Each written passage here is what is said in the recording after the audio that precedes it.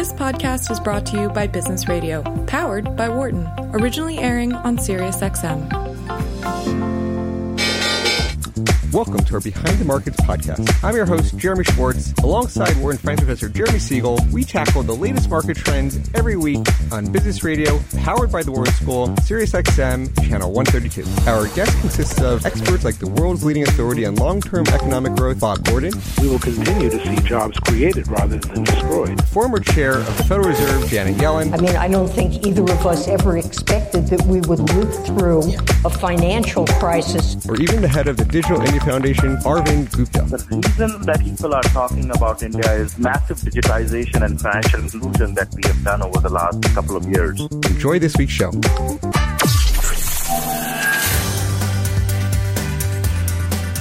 Welcome to Behind the Markets here in Business Radio, powered by the Wharton School. I'm your host, Jeremy Schwartz, Global Head of Research at WisdomTree. My co-host is Wharton Finance Professor Jeremy Siegel, author of Stocks for the Long Run and the Future for Investors. Please note, I'm registered representative of Foresight Fund Services. Professor Siegel is a senior advisor to WisdomTree. Our discussion is not tied to an offer or sale of investment products, and WisdomTree may hold securities discussed in this show. The views of our guests are their own and not those of WisdomTree's affiliates. We are wrapping up some of earnings season. Today's show, we're going to be talking with a professor who says some of the earnings aren't really, or really losses aren't really losses. We're going to talk to him about some of the distortions in accounting, and it'll be a really interesting conversation. But first, Professor Siegel, we're going to get your take on the markets. What's your take? Well, we have the battle of the two V's, as I say. The virus, for which all news is bad, and the vaccines, for which all news is good. And that's sort of a standoff. So in that, the vaccine news gets really good, and then the reopening stocks do better. The virus gets worse, and the stay-at-home stocks do better, and now that is going to definitely go back and forth over the next couple of weeks. Of course, we heard today about the application for a EUA on the Pfizer, and I'm still very, very optimistic on that rollout, at least getting some important shots and inoculations in by the year end, and then clearly we're going to have the Moderna come right on behind that. I would like to comment on a couple things that are hitting the headlines now. The so-called Fed Treasury rift, with Mnuchin calling back some of the funds on the facilities. Let me say my personal feeling: this is totally overblown. These were facilities that were not really used.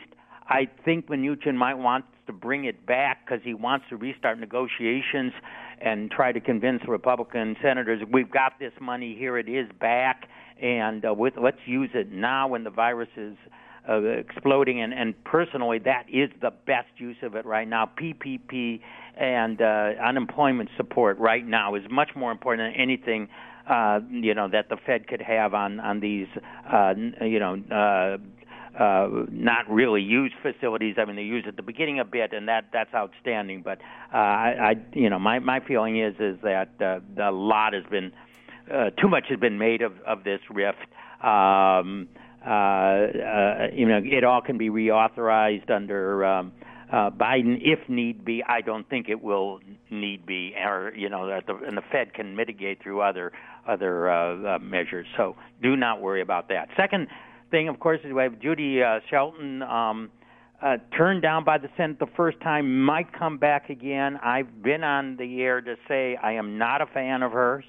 I think she lives in the past and the gold standard, which is not appropriate in modern world economies. However, if she does go through, and by the way, the betting odds are, I think they're 5-1 now against her. But it wouldn't be a disaster. She'd be a lone voice and drowned out by all the others. I did say that we should get some fresh voices in there, but not for the gold standard. Much more in terms of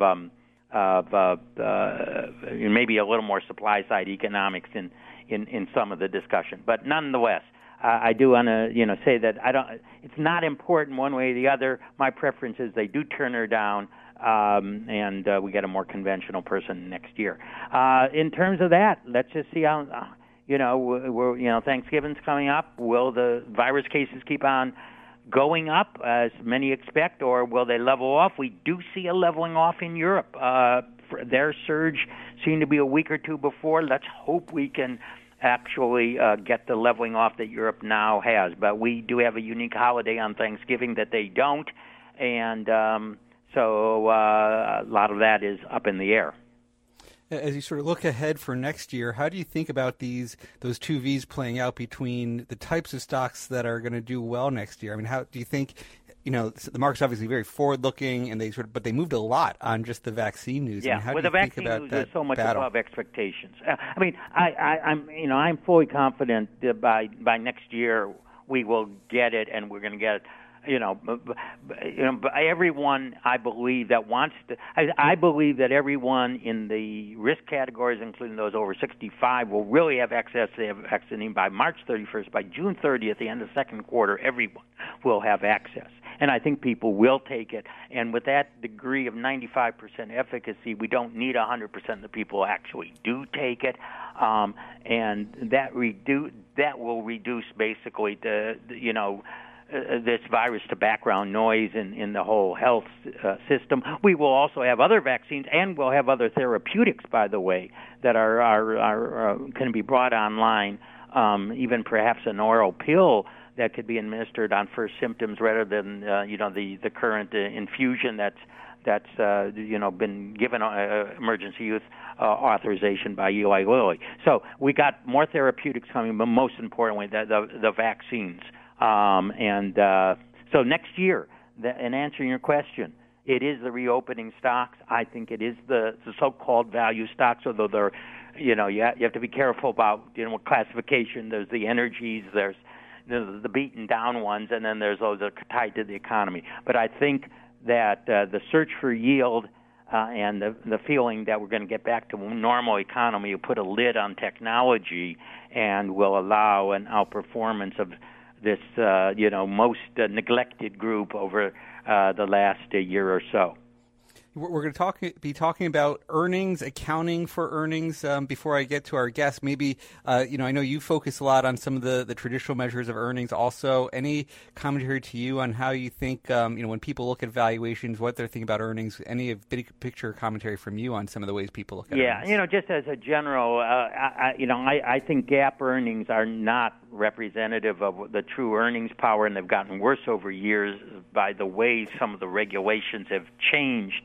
That said, I mean, it is true that the regular operating earnings do allow for some shenanigans in there, but I think they're vastly preferable to what we call GAAP earnings, which have been distorted many years. I also want to warn people that this is a bad year. A lot of firms coming in this fourth quarter, so we're going to get them in January, are going to throw the kitchen sink in. Oh, this is a bad year. Let's expense this expense this. So you're going to get some expenses in that, especially on the GAAP earnings side, and that'll clear the boards for a huge rebound in earnings, in my estimation, in 2021. Very good, Professor. Thanks for giving some commentary to start the show. Thank you. I'll talk to you next week. You're listening to Behind the Markets on SiriusXM 132. I'm your host, Jeremy Schwartz. I'd like to introduce today's guest, Baruch Lev, who's the Phillips Barty's Professor of Accounting and Finance at New York University's Stern School of Business. We also have one of my senior analysts, Matt Wagner, who's also registered representative of Foresight Fund Services, who's done a lot of studying on Professor Lev's books and accounting, joining for the discussion. Professor Lev, welcome to Behind the Markets. Thank you very much. Glad to be here. Maybe you've written some really interesting books and sort of have a lot of thoughts on the accounting, maybe the end of accounting, as you've called it in some ways. Maybe when you talk about some of the big losses in some of these high-flying tech stocks today, maybe Tesla is an example, but how do you think when people look at earnings or losses, they're getting the wrong picture? They're getting good. First of all, let me say that the book that you mentioned, End of Accounting, was written with co-author Professor Feng Gu, who had a major contribution to the book. But coming directly to your question, I've observed long ago that accounting and the product of accounting, financial reporting, are quickly becoming irrelevant for investors. And I got an early confirmation of this when we had the first draft of the book, The End of Accounting. We sent it to 8, 9 very knowledgeable people to get comments on. One of them was a CEO of a large company, and he called me a couple of weeks later and he said, Baruch, I'm going to disappoint you. My heart sank. He's a very blunt person. I was convinced that he was saying it's bullshit. He said, we know this. He meant CEOs. We know that financial reports are largely irrelevant.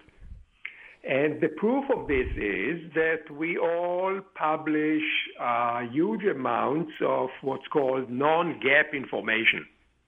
Yeah. And practically all S&P 500 companies are now publishing non-GAAP earnings. These are different versions of earnings.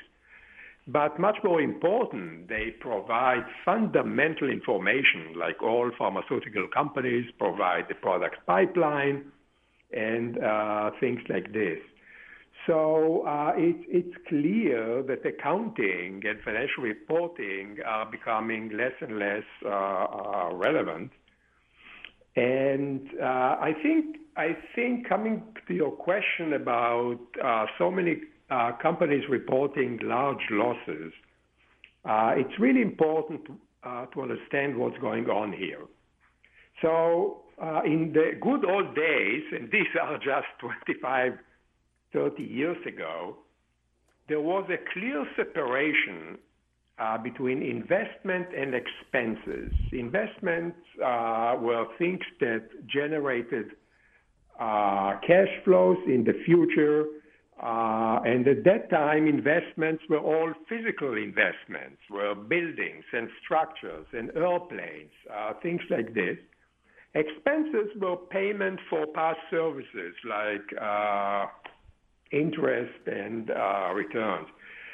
So the income statement really reflected performance of companies. It had a complete matching between revenues and true expenses.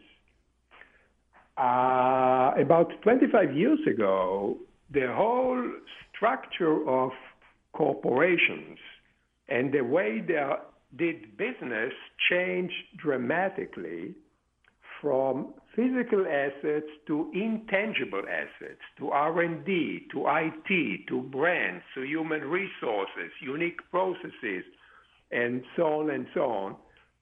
And today, corporate investment, total corporate investment in those intangibles is the astounding figure of $2.5 trillion, with a T, $trillion. Investments in physical assets is half of this. Now, the problem with accounting is that they take practically all these intangible investments and expense them in the income statement, and you get an incredible mismatch between revenues and expenses that create future revenues. So you have, for example, R&D as a current expense, but it has nothing to do with current year or current quarter revenues. It has to do with future revenues. So the resulting income number is a completely distorted number. And you can just get an idea of this. In the last boom year, 2019, last year, a full 45% of all companies reported annual losses. 70% of all high-tech and pharma-based companies reported losses. So how can it be that in a boom year, more than half the public companies report losses? It just doesn't make any sense. And that's basically a demonstration of the irrelevance of this number that everyone refers to it as the bottom line, the most important, and that's earnings. Yeah. Professor Lev, this is Matt here. There was great insights. I wanted to tie back two things that you said, which are really critical and you talk about a lot in your book, is the conservatism principle and the matching principle. And excuse me if I got that wrong. Really, my accounting background doesn't go beyond much of Accounting 101. But the concepts that really stuck with me from the book were your Pfizer examples. So you talked about how Pfizer invested, and a very topical company today, invested decades ago in perhaps a development of a vaccine, a drug, developed a patent, and the conservative principle years ago would have said, expense that immediately, don't recognize it on the balance sheet. And now today, perhaps not recognizing it years ago, your profitability maybe looks too high. Do you think you could speak to the conservatism principle maybe being an aggressive principle today? Yeah, it depends on where you are in the investment in intangibles. So if you are on the upside, if you are like most successful firms, increasing investment in intangibles, both your earnings and the balance sheet will be understated. You have huge expenses. I mentioned the total number of $2.5 trillion. You have huge expenses that are burdening the income statement today and basically will bear fruit only in the future. But you don't have those investments on the balance sheet. So assets of companies, I mean, it's ludicrous. You mentioned Pfizer. Everyone knows that the real assets of Pfizer are the patents that they have on extremely successful drugs, very successful labor force, marketing forces, all those huge assets that create the value of Pfizer are not on the balance sheet. They were expensed years ago. On the other hand, that's what you mentioned, conservatism, companies that are on the downward spiral of investment in intangibles, and there are many of those, they have inflated earnings. They now have the revenues from past investments, but the current investments are relatively small. So the situation is so confused that even sophisticated investors cannot get a handle on it. Some earnings are inflated, some earnings are deflated, some book values are inflated, some book values are deflated. And I think the end result is what you see, that most managed money, not all managed money, but most managed money is really losing because they use highly deficient information. We're talking with Professor Baruch Lev of NYU University about his work on intangibles and other measures of distortion in earnings and valuation here. It's sort of really interesting on, if it's now really, really clear, I think more and more evidence are talking about intangibles. Why we were excited to have you on the show. Do you see them actually trying to make changes to GAAP to start reflecting this? Do you see earnings providers? I mean, we do look a lot at different earnings measures, and I don't see really a lot of the standard calculations trying to provide these adjustments that you're talking about. I mean, where do you see people, they can go for this kind of information? First of all, let's say that they shouldn't go to the financial reports. They shouldn't go to the balance sheet. They shouldn't go to the income statement because they are not going to make any serious changes in the foreseeable future. The U.S.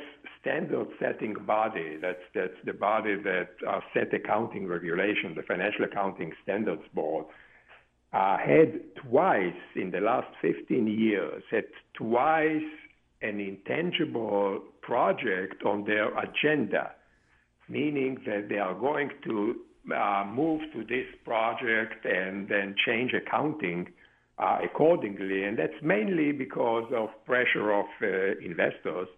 And twice they deleted this project. It's unprecedented. The project was deleted twice from the agenda. So I don't see very, very quick changes here to make accounting reports really fitting the 21st century.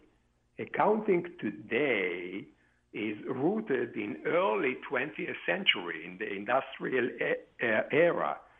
So going back to Pfizer that you mentioned, if you look at the balance sheet, you see cash, you see accounts receivable, you see a few office buildings that they have there. I mean, these are completely irrelevant numbers for any investors, but you don't see the value of their patents, you don't see the brand, you don't see anything there. And I don't think we'll see quick changes. We can talk later about the reasons for that. Took me a long time to understand. But you asked me where investors should go for more relevant information. And I find most useful the quarterly conference calls of companies. Practically every company today, U.S. companies, and many around the world, by the way, it's not just a U.S. phenomenon, have conference calls. They are well advertised in advance. Everyone can join the call. Not everyone can raise questions, but everyone can join the calls.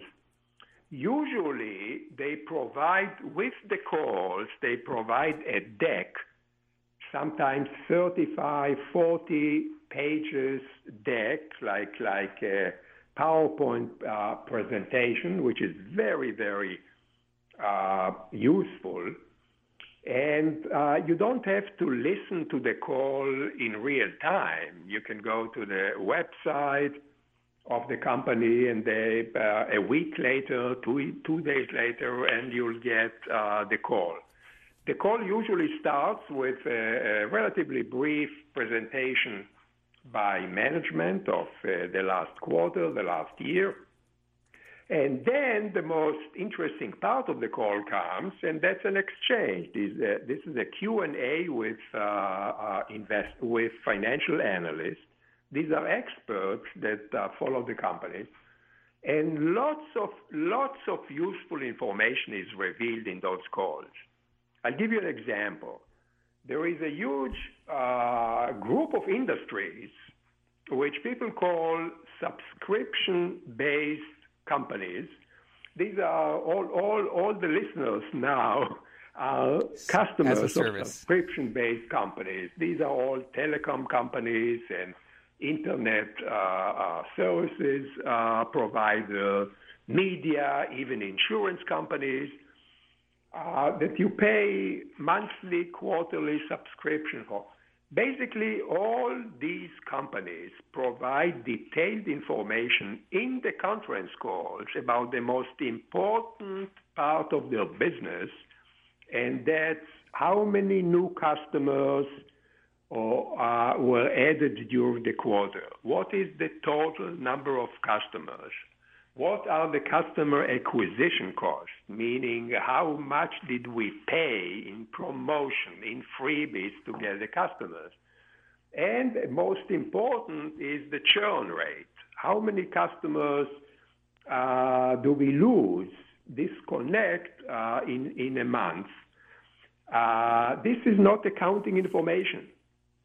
This is not required information, but after years of pressure from investors, companies provide this information. You can, from this information, you can easily compute the most important value for these companies, which is the customer value, which of course is not on the balance sheet. And if you want me, I can go to details of how you make the computations. So that's the information that really creates value. That's the information that affects the future, rather than this largely meaningless number, which is called earnings.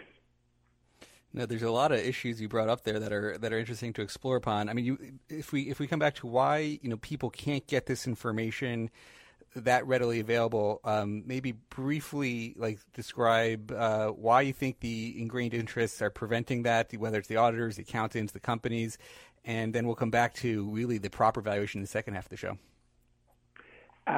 Very briefly, there are basically two standard-setting bodies in the world. Standard-setting meaning making regulations for what appears on balance sheet, what appears in income statement, what shouldn't appear on those. In the United States, it's Financial Accounting Standards Board. For all other countries, it's the International Accounting Standards Board. Increasingly, the regulations merge. Very few people heard about these organizations, but they wield huge amount of power. They basically determine the financial report of companies, public companies all over the world. So they are basically legislatures in this case, but no one elected these people. They elect themselves. And in contrast to practically all regulation, there is no public debate about the adequacy of accounting information. There is, as you all know, there is a huge, lively debate about environmental regulations and food and drugs regulations, internet regulations, whatever. And as a result, there are constantly modifications and changes.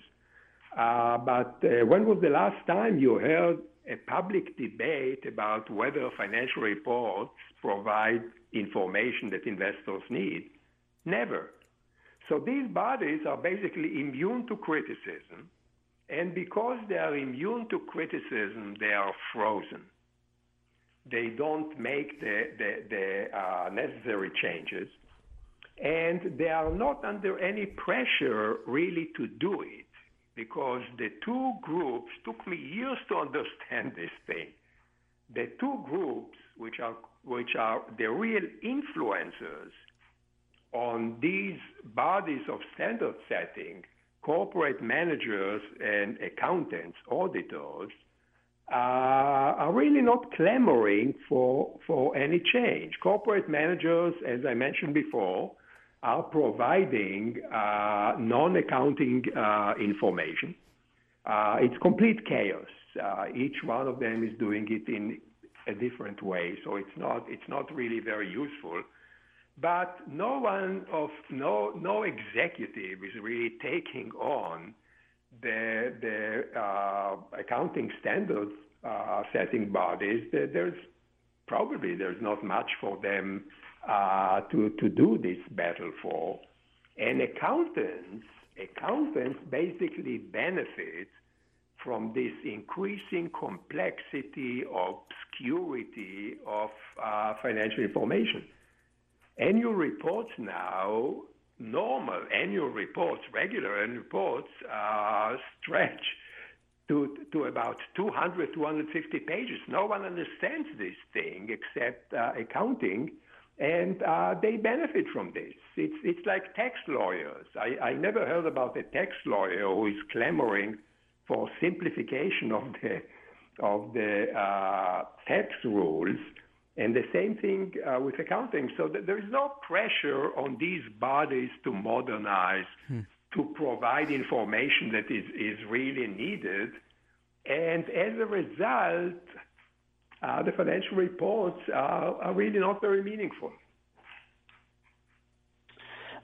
Professor Lev, you mentioned that, for a long time, a lot of investors, of course, were focused on earnings. You could see a lot of market values tracking those earnings, but you've been advocating more recently that there's so many estimates involved in earnings, and to your point, becoming less useful, that do you think really getting down to what's in a lot of ways stripped down of all the different complexity of earnings, just looking at cash flows maybe even better for investors? Can you speak to looking at cash flows versus earnings? Yeah, that's I talked about intangibles, but that's not the only problem with accounting. Another problem is that the one that you just mentioned, the proliferation of estimates. When non-accountants hear about accounting, they all know that accounting is very boring, but they think that at least accounting is factual. After all, accounting comes from counting. You count facts, you count physical things, you count money, you count pieces of inventory. But those who know accounting really know that there's nothing further from the truth than fact. Accounting is not factual. Practically every item on the income statement of companies and most items on the balance sheet of companies are based on managerial estimates. So depreciation, amortization, pension expenses, even accounts receivable, how much money customers owe you on the balance sheet is based on an estimate. Accounts receivable is presented after a deduction of an allowance for bad debt, which is an estimate. And these estimates proliferate. Practically all new regulation, and by new I mean the last 20 years, increase significantly the number of estimates in accounting. So what you get in the earnings number is a conglomeration of all the estimates in revenues, in expenses, and it's a very, very imprecise number. I'm not usually spreading conspiracy theories. I don't think that most managers manipulate financial reports. Most CEOs are very honest, hardworking people, and CFOs are too. But some do manipulate. And when you deal with estimates, you can manipulate with immunity, because no one can tell you that an estimate was wrong. You'll always say that, by the time I made the estimate, it was based on my best information. So studies have shown that the more estimates in financial report, increasingly the reports are less and less relevant, more and more uncertain, more and more volatile, and so on. So I would use cash flows rather than earnings. At least cash flows are not subject to so many estimates like earnings, with one big change. I will add to cash flows investment in long-term assets, mainly investment in intangibles. So cash flows are reported after, of course, payments for R&D and for IT and all of these. These are not really expenses, and this should not affect, they technically affect cash flows, but they should not affect the numbers that you should use. So adjusted cash flows, and we go into details of how to compute this thing in the book that you mentioned, End of Accounting. But adjusted cash flows plus the investment in intangibles will give you a much more reliable number than earnings. And we actually, in the book, we actually prove it empirically that it's a more reliable number. This has been a really interesting conversation. We're going to be continuing for the hour with Baruch Lev, a professor of accounting and finance at New York Stern School of Business. I'm Jeremy Schwartz. You got Matt Wagner. Professor Lev, we were just drilling into some of the issues on how to get better measures of cash flows, earnings. I think it ties into one of the papers you wrote called "Explaining the Recent Failure of Value Investing." Matt and I are sort of value trained under Professor Siegel, and I think we're very much interested in all these earnings adjustments you're talking about.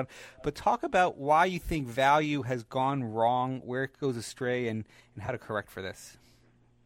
Well, it's a fact that it has gone wrong because value investing just didn't perform, at least for the last 12 years. Lots of value funds are closing. I don't want to offend any of the listeners here who are managing value funds, but that's just a fact. It's a huge crisis. I got attracted to this issue 2 years ago. I gave a talk to a very large investment fund, and we had dinner with the CEO and the chief investment officer. And over dinner, they were lamenting about value investing. And they told me that they are going to close 5 value funds that they were running with millions and millions of investors because they just don't perform. But they told this happened to be on the same day that Paul Romer from NYU got Nobel Prize in economics. So the CEO told me, jokingly, of course, he said, Baruch, if you will find out what happened to value investing, why it doesn't perform, you will be the next to get the Nobel Prize. I still didn't get the Nobel Prize, but I would very much like to get it at some point. The problem with value investing is the following. First of all, a word about value investing. Maybe some of the listeners are not so familiar with it.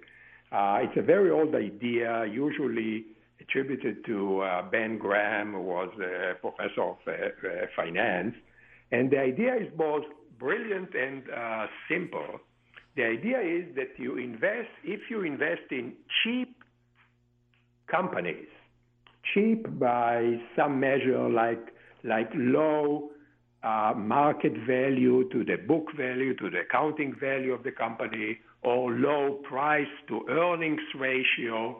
If you invest in those cheap stocks, you will make money over time. Why? Because many of those cheap stocks at any point in time really don't belong to this lowly group. They are good companies, but somehow investors lost patience with them. They had a bad quarterly report. They lost a major customer. So investors overreacted, dumped the stock. They became cheap stocks. If you invest in those stocks, over time, the value will increase and you will make money. Later, when short selling became available, people applied the same logic to stocks at the top, very expensive stocks. They were called growth stocks or glamour stocks, high market to book, high price to earnings. And the idea was the same idea, that those stocks at some point in time really don't belong there. They were really hyped. Investors got enamored with them. Over time, they'll fall in value. So if you invest in the cheap and sell short the expensive, you'll make lots of money. And that's really the raison d'etre behind value investing. This constant bouncing up of value stock, down of cheap stocks, create gains from value investing. For many years, statisticians call this phenomena mean reversion. Those at the top revert down to the mean. Those at the bottom revert up to the mean. So mean reversion is a very common phenomenon. With a co-author of mine, Anup Srivastava, we really spent lots of time, after I was promised the Nobel Prize by the CEO of this fund company. We invested lots of time, and among our main findings was that this mean reversion, this bouncing up of value, bouncing down of growth stocks, slowed down significantly over time, particularly after the 2000s. So you have much less of the bouncing, of the increase of value and decrease of growth, and because of that, value investing is just not performing.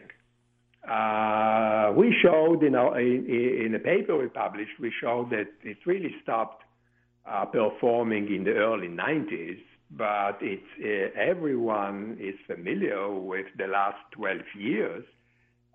It's not working, and it's not. That's what most people ask me. I unfortunately think that it's not a temporary phenomenon. It's a very long-term structural phenomenon. I recently read a paper on documenting by well-known economists, documenting that displacement, it's the same thing that I called before bouncing, the displacements of stock at the top went down significantly from 2000. And the reason for this, again, is what we mentioned several times earlier, and that's huge intangible investments. Companies, leading companies at the top, and I'm not speaking just about Apple and Google and Facebook. I'm speaking about hundreds and hundreds of companies that invest heavily in patents, in brands, in unique processes like the recommendation algorithm of Netflix and Amazon that give them essentially a protection from competition over time. So these companies, that many of them used to be at the top temporarily for a year or two and then went down, they stay at the top for a long period of time. And those at the bottom, those with low valuation, just don't have the means to invest in intangibles, to invest in R&D. The 30% smallest companies in the United States invest on average $20 million in R&D. What can you do with $20 million? It's basically a nothing compared to 10 times investment just in R&D by those at the top. So those at the bottom are trapped. They cannot get themselves out of the bottom. I mean, a few do, but most cannot. And you get this structure of really rigidity, both at the bottom and the top, that makes value investing really completely unprofitable, just not working. It's interesting. We're talking with Baruch Lev of NYU University. Professor, is when you a lot of the value people will talk about extremes in valuation today. I was on I listened to a panel with Professor Siegel and Cliff Asness from AQR, Lakonishok, on the extremes in some of the valuations. And today, and they're saying it's more than the tech sector; it's going beyond.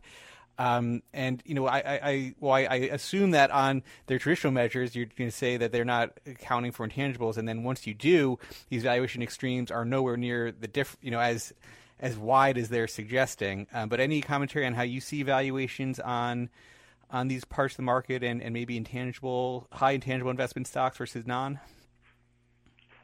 You mean in valuations that investors can do? Well, people are saying that the growth, the growth stocks today, which are the ones who are making the most intangible investments, have their valuation on a traditional PE measure are sort of record levels back to like the 2000 period, and so I guess in terms of, if you've seen any of the intangible adjusted valuations and how you would say they compare. I don't think that they are similar to what happened in the late 90s and the early 2000s, the burst of the tech bubble. All the firms that went down in the burst of the tech bubble didn't really have any solid business model. Many of them didn't even have a business model at all.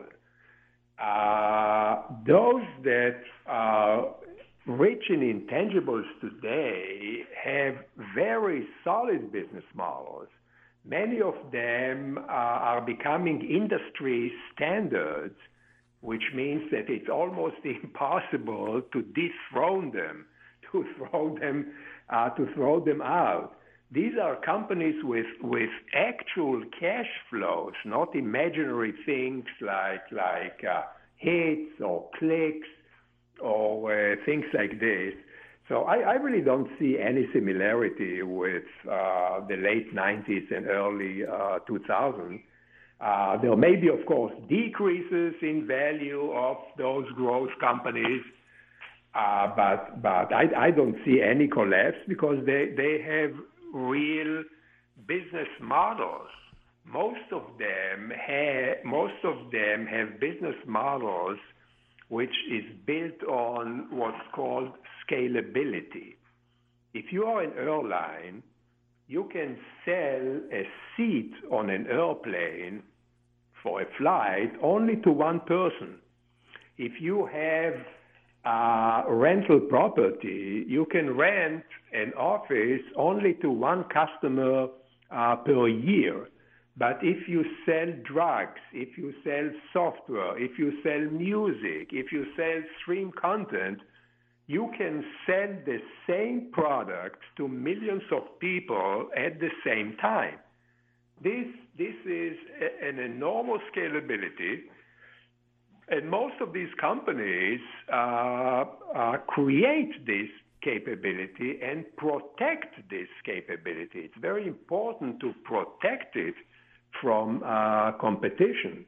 Google, a couple of years ago, bought millions of old patents from Motorola.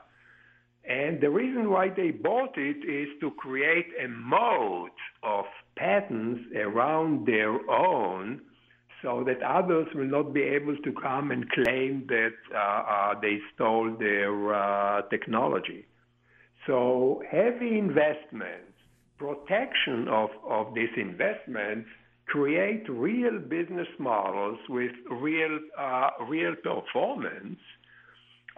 So I don't see a case in which there will be a complete collapse of companies rich in intangibles. Prices down, perhaps, but not, definitely not a collapse like in 2000. Right. So you did, in your paper, mention the characteristics of some of the value bucket that you think has the best prospects of mean reverting, getting out of that value category, and having its multiples expand. So what were the characteristics that you kind of mentioned? You did mention size, investments of intangibles, but any other characteristics that you think are more favorable for the value stock? Yeah, we really wanted to understand those that move out of value and down of growth. What are the main drivers of those? So we use a statistical technique that is designed for that. And by far, the main difference between those who somehow escape the trap and those who remain are investment in intangibles, particularly investment in technology. To some extent, sometimes mergers and acquisitions help them do it, but that's the main thing. That's investment in resources that create value. Right. And do you think that the accounting standards that we've been talking about this whole time, where R&D gets immediately expensed and can't be seen on the balance sheet, do you think that has implications for reducing investment? I'm not sure. Mainly, perhaps for very small new companies that because of the expensing of intangibles, they show a streak of losses. Maybe they have some difficulties raising money, but by and large, companies find resources for those heavy intangible investments, despite the fact that they are expensed in the income statement. So for investors, for investment decisions, investors who want to rely on financial information to make investment decisions, particularly earnings, the accounting treatment is really extremely detrimental. For companies themselves, they manage to find resource to do it, venture capital, and then, of course, IPOs. I don't think that the accounting system has a major effect on the corporate sector. Professor Lev, we're down to on investors, yes, but not so much on the corporate sector. We're down to our final few minutes, Professor Lev. As you think about how people can take all this conversation and try to incorporate into their strategies, processes, any sort of final concluding, big picture thoughts of what people should be doing to get the best measures of valuations across companies? I would say that there are some simple things that investors can do. For example, if you get an earnings report from a company, I would adjust the report by just adding to earnings, in most cases losses, really negative earnings, adding to earnings investments in the long term, investments like R&D and IT.